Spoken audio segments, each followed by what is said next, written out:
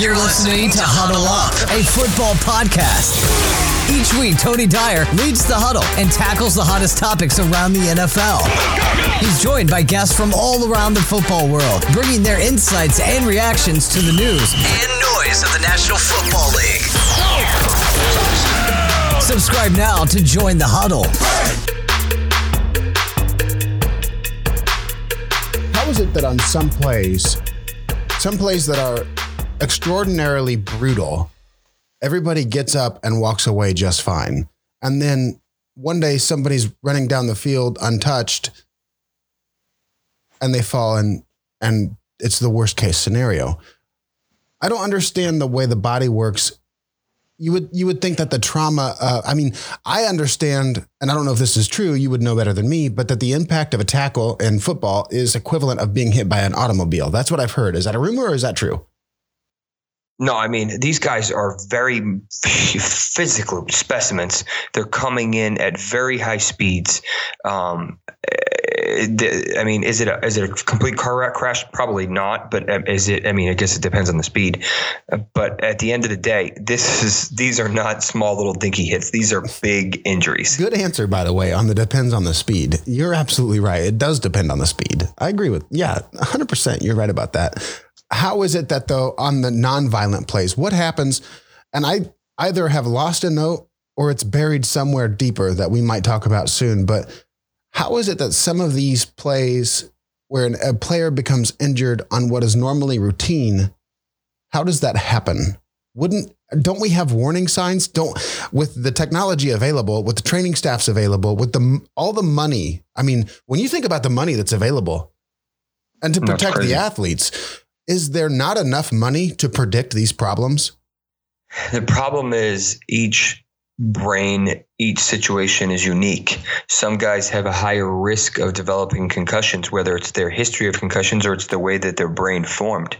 There's something called a Chiari malformation, which is a little bit of a difference in brain where their part of their brain grows a little bit lower in the skull, and people who have these have a higher risk of developing actual concussions. You get them a lot easier. The other component that they've appreciated is that kickoffs and where guys are running full speed, that has a tendency to increase the risk of actually sustaining concussion because of the amount of force and velocity and then all of a sudden everything just stops, like a car crash. You know, it goes from a lot of kinetic energy and all of a sudden it stops in one moment, and that energy translates to the brain, into the skull, and it results in a concussive blow. That actually brings up a great point. So you're saying in one situation, the brain may sit a little lower in the skull, giving you a higher likelihood to suffer a concussion. Is that right? In one situation? Yes, there is some truth to that. There is some athletes that have higher what's the best word? Certain syndromes and genetic variants that will increase their risk of concussion, regardless if they've ever had one before. So I'm going to move from concussions and just ask you a general question. Is injury proneness a real thing? Well, think about Keenan Allen, 2013, knee sprain. Same year, AC joint sprain. Next year, groin pull, ankle sprain, fractured collarbone. Next year, hip sprain, lacerated kidney. Year after that, ACL tear. None of these things are related. I mean, some of them are related. A few of them are all tied together.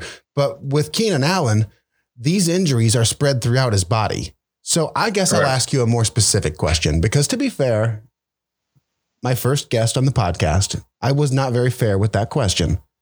Is Keenan Allen injury prone? Looking at the injuries that he's displaying, is there a profile there? Does that exist? That's what I'm asking you. I think it's fair to say that I think he gets injured more than a lot of other players. Part of that may be that he's honest with the training staff or the training staff is honest with the media, you'd be amazed at how many guys play with things every week that you never hear about that never show up in the injury report. There are guys all the time that have surgery in the offseason. I think I remember last year, DeAndre Hopkins had shoulder surgery in the offseason that we really never heard about the entire season. And he's like, yeah, I've been playing with it for most of the season.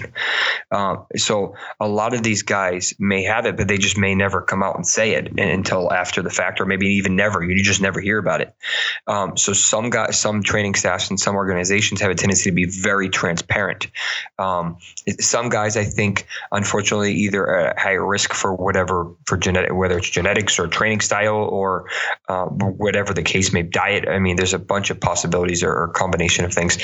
And then other guys maybe just luck. I mean, lucky is probably the right term, but that just their body can handle it. You know, the Adrian Petersons of the world, that they just heal a lot better than some other people.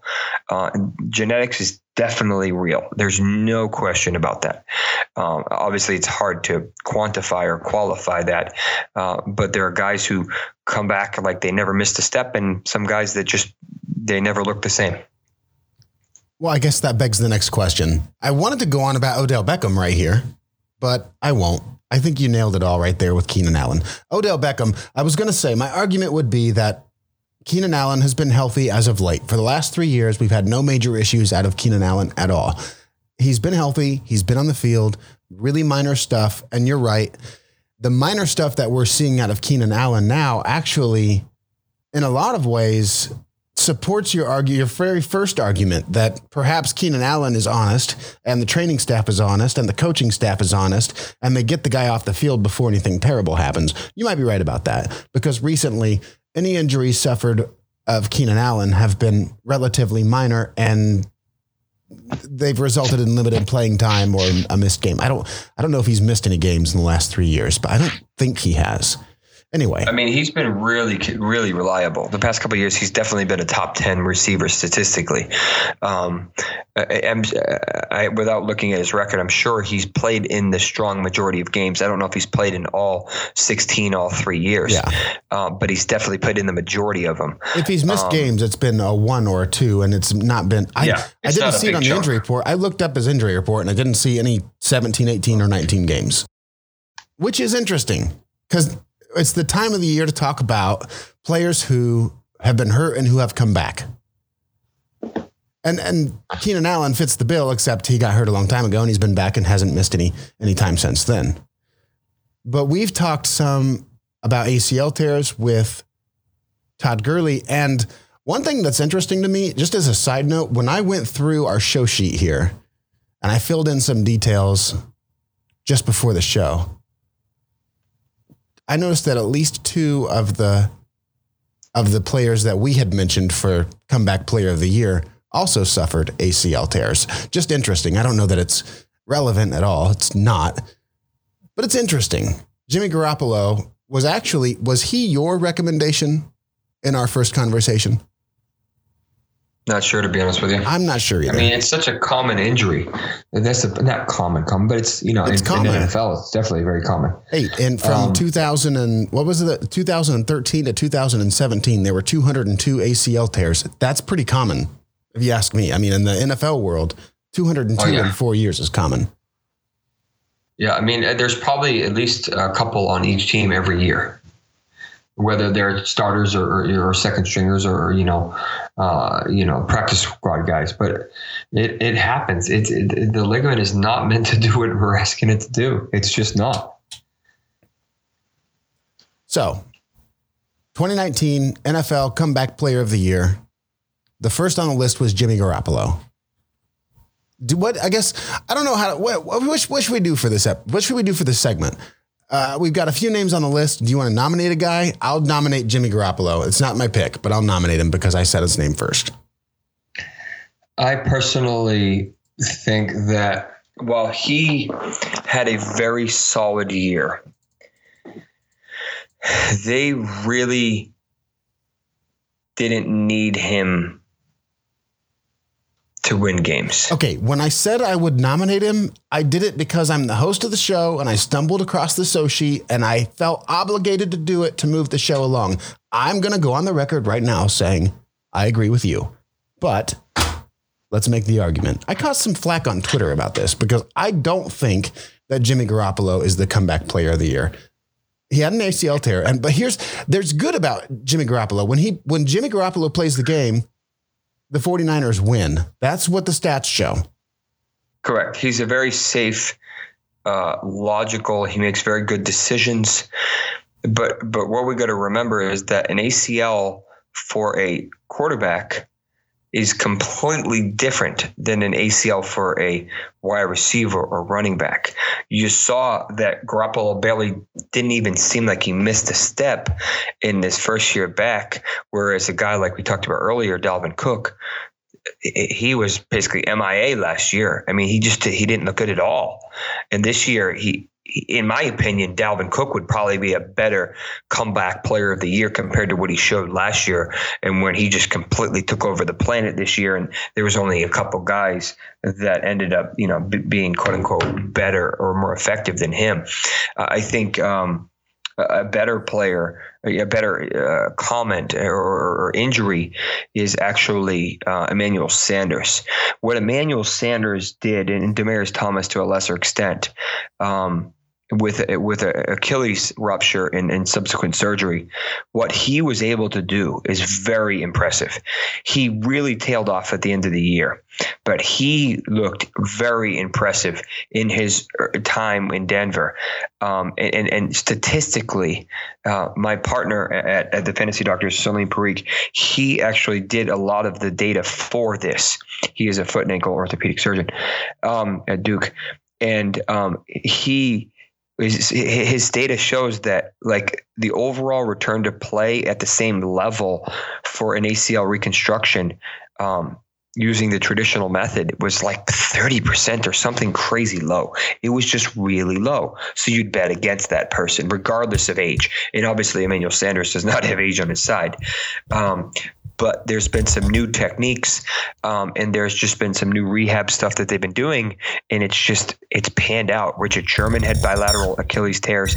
He has looked fantastic. Emmanuel Sanders looked very respectable in the time that he was on both the 49ers and in Denver. Was he a number one for a short period of time?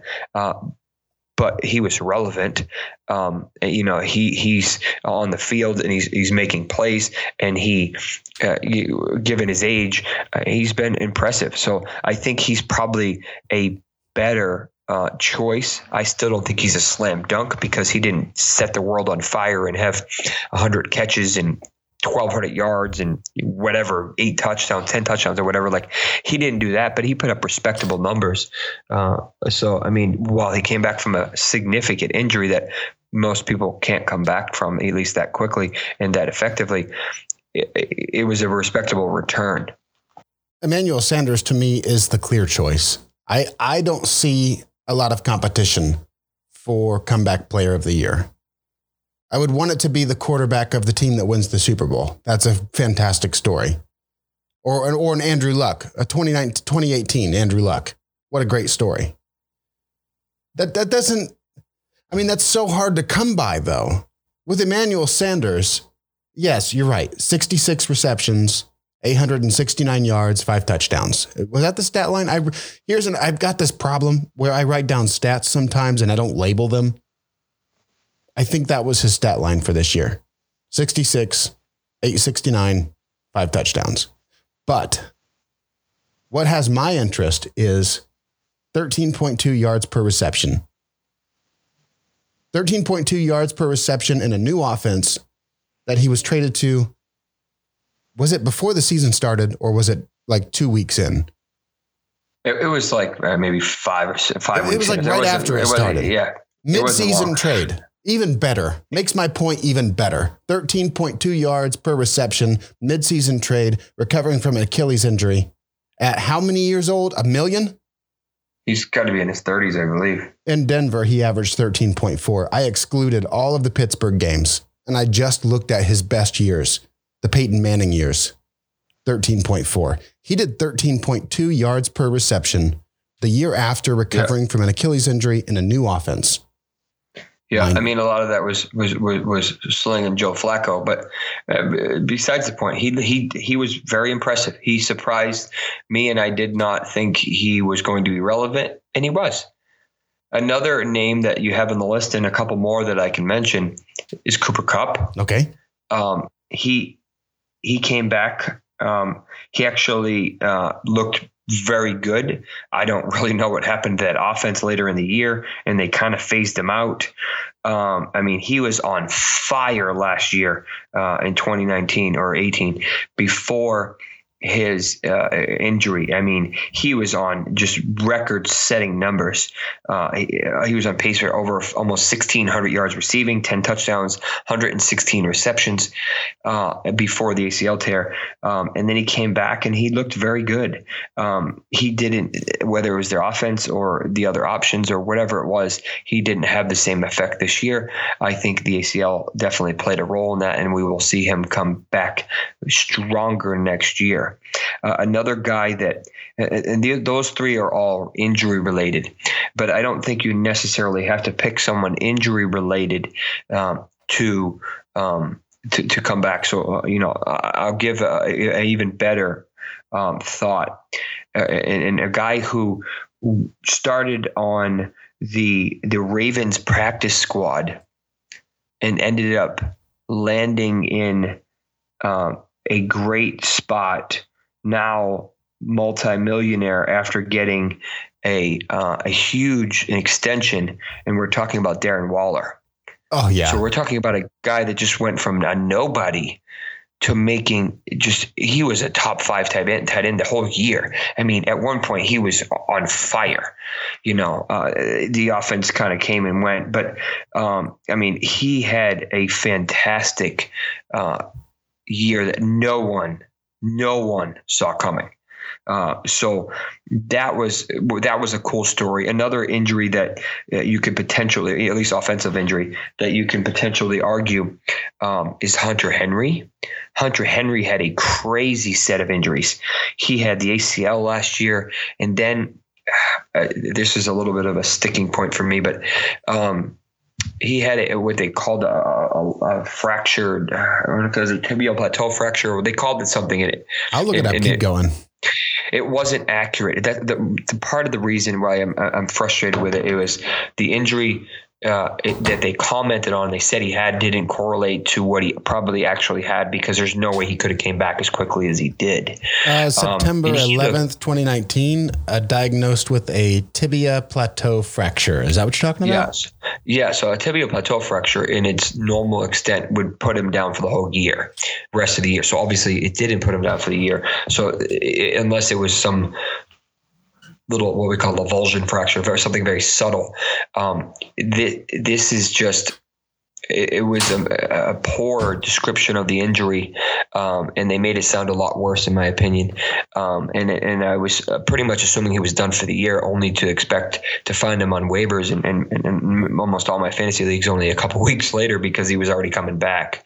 The last guy that I think bears discussion and most of the nation may not even know who this guy is, except for "quote unquote" America's favorite team, is Travis Frederick. Yes. So the Travis Frederick was the only. I posted this question on Twitter yesterday, and just to tease the episode to see what people thought of the list. Darren Waller got mentioned, which I expected. I took Darren Waller off the list, just to be fair, because I expected the episode as I built the show sheet, it looked long. So I trimmed a little bit off. I regret doing that. And somebody called me for it. They said, "Hey, what about Darren Waller?" They're right. Darren Waller is a front runner, honestly, in a lot of ways, for comeback player of the year. The only other player that was mentioned that wasn't an offensive player was Travis Frederick. Take it away. Go ahead. Yeah. I mean, so he had something I've treated a couple times. It's not super common, but it's not really super rare either. I forgot the name of it too. It's a genetic. It's a disease. It is a disease. It's called Guillain-Barré syndrome, and basically what happened was he probably he probably got it from eating something abnormal or funky, or he contracted it somehow. And basically what it is, it's an autoimmune disease that the body kind of attacks itself. And it just shuts down everything. I wouldn't be surprised if he probably lost 50 to 60 pounds, to be honest with you. I mean, these guys are massive, so that's not surprising. But that's a lot, though. That's a lot of weight. It is. It's a tremendous amount of weight. So the fact that he was able to come back for it, and I expected him to come back, but I mean, he came back and looked fantastic. So like being able to get that amount of strength back and that amount of energy back after all of basically the treatment for this is like almost like chemo treatments. Like they're potent. They are you really have to hit this hard in order to kill it. So he had to go through all that, kind of start from scratch, and then he had to start pushing and getting all that weight back on and getting the strength and versatility and range of motion. So, I mean, it was impressive. It really was. And most people may have not have appreciated it unless you're either a crazy football fan or a Cowboys fan, but he definitely deserves a significant amount of credit. I don't know if he ended up getting all pro or not, but he should have based on his incredible season. I want to say that he did. Coming back. Yeah. Teddy Bridgewater is another name that you could. Yes, I begged you. I begged you to consider Teddy Bridgewater. Here's my problem with Jimmy Garoppolo. My problem with Jimmy Garoppolo is if we talk about him as a legitimate comeback player of the year candidate, we have to talk about Teddy Bridgewater also, because I think they each check a similar number of boxes. Neither of them complete the whole picture. Teddy Bridgewater stepped back in, and that entire team didn't skip a beat. They didn't lose a game under Teddy Bridgewater. After his knee injury, by the way, was that an ACL or an MCL or an ACL and an MCL? And that was everything. I think his whole knee exploded. The extent of Teddy Bridgewater's injury was so severe that I would say, I don't know the exact data, but I would say at least 80 to 90% of these guys never play again. It's that big of a deal. So he had a dislocated knee, if I remember correctly. And in order to dislocate your knee, and Zach Miller of the Bears from a couple of years ago did the same injury. In order to dislocate your knee, you have to tear at least 3 of the 4 main ligaments in the knee. So either the ACL, the MCL, the PCL, or the LCL. So 3 of the 4 have to be torn in order for it to justify it. Then you're talking about usually a significant meniscal injury, and you're also talking about possible injury to the nerve and to the blood vessel. So if anybody is a fan of UCF, Mackenzie Milton, their star quarterback from a couple of years ago, suffered this same exact injury on a fluke play at USF. I was actually a fellow at the time at USF. And he suffered the same injury, and he went from a monster to possibly never playing again. I think he is going to play again. I actually think he's doing quite well. But this is not a common injury, and it is a very devastating injury. So to compare Jimmy Garoppolo's injury to Teddy Bridgewater's just like night and day. You really can't compare them. Bridgewater was such a more substantial injury. Is the only reason that we can't I want to include Bridgewater, but I feel like we can't. And I think the only reason is because he only played 5 or 6 games. Yeah. I mean, I think that's part of it. If he was the starting quarterback for the entire season, or if he had picked up the Saints, if he had picked it up and carried it throughout into the playoffs. If he did what Tannehill did, something like that, I think he could justify it. But unfortunately, he didn't. So I think you didn't get enough of a sample size to say, But here's and this is probably a topic for a different day. But where does he end up next year? Yeah, where does he end up next year? You know, here's the problem. Is he on the Patriots? I don't know, because I don't think here's the problem. I don't think Taysom Hill is the answer. This is a topic for a different day. I don't think Taysom Hill. Fascinating. I don't think he's the answer for New Orleans. I think he is what Alvin Kamara and Mark Ingram were, is what Drew Brees and Taysom Hill are. And that's the interesting part of Sean Payton. I think that's the part of Sean Payton that I will never for all of my life, no matter how much I study football, I will never understand, because no coach has ever taken two quarterbacks and made them both successful in that way. I don't think that Taysom Hill is the answer, though. Honestly. And the problem is he had so much success that that's what's expected.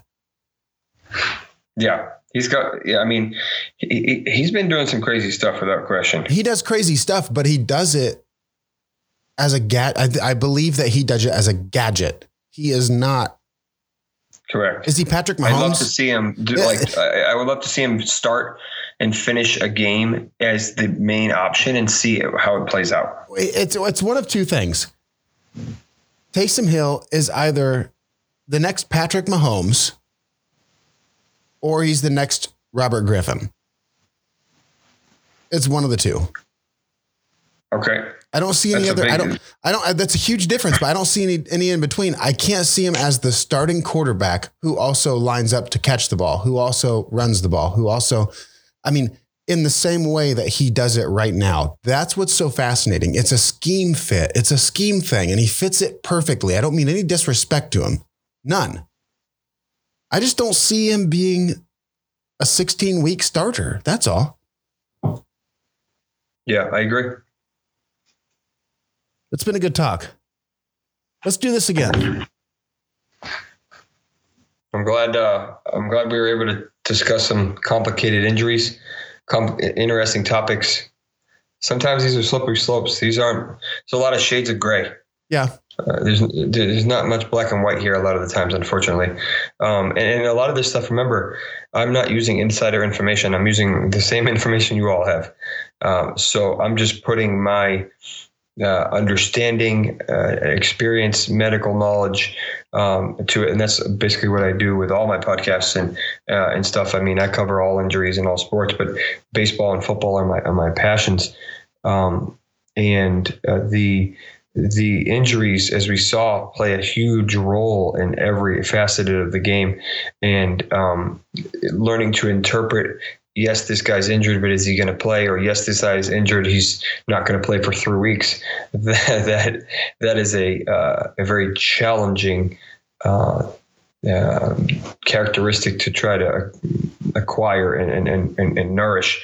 I feel like I've done a good job with it, and each year I get a little bit better, and then I completely forget how to do it, and I reset the next year and we start the cycle over again. That's the way it is. Well, pick one. Well, this is a comeback player of the year episode, and we haven't picked one. You get one vote. Who's it going to be? I'm voting for Emmanuel Sanders. I'm going to go. I'm actually going to go with Darren Waller. Okay. Even though it's not injury related. If you talk about injury, then I'd say Sanders. I like it. But I think Cooper Kupp disappointed. I don't think Jimmy G did enough. And you can even use the latest example of last week's game versus the Packers. Where did he end? Did he throw the ball 8 times or 10 times? It was 8 times. 8 attempts. 8 attempts. Yeah, I didn't write it down. I'm glad you brought it up because I didn't write it down. It was 8 attempts. Yes, I agree. That's just what the team needed. But he's not throwing the ball 30, 40, 50 times. He's not the comeback player of the year. Yes, they had a fantastic record. Yes, they're in the Super Bowl, but it's not predominantly because of Jimmy G. Right. You can say that the Chiefs are in the Super Bowl predominantly because of Patrick Mahomes. Without Patrick Mahomes, I don't think they're in the Super Bowl. Well, wait a minute. Now we've got a different conversation because I can't say that the Niners are in the Super Bowl because of Emmanuel Sanders. But I guess that goes back to what we said before. The degree of difficulty, the injury, the likelihood of returning. For me, it's Emmanuel Sanders. Can you say that the 49ers are in the Super Bowl because of Jimmy G? No. And that's where I'm at. So that also speaks to the importance of that one specific player to the team. But I think Darren Waller was that good and effective of a player that he probably gave the Raiders a couple more wins than they honestly probably deserved. Jacobs was a beast too, but he was expected to be a beast. Yeah, I agree. Waller wasn't expected to do anything. You're right. I mean, he wasn't even drafted for most fantasy leagues, or if he was way down the bottom. And all of a sudden, he's a top 5 guy. So that's my vote. There you have it. You've been listening to Huddle Up, a football podcast. Subscribe on your favorite platform and follow us at Huddle Up NFL and at Commissioner Mister on Twitter to keep up on the latest from the NFL and stay in the huddle. Huddle Up. Team on 3. 1, 2, 3.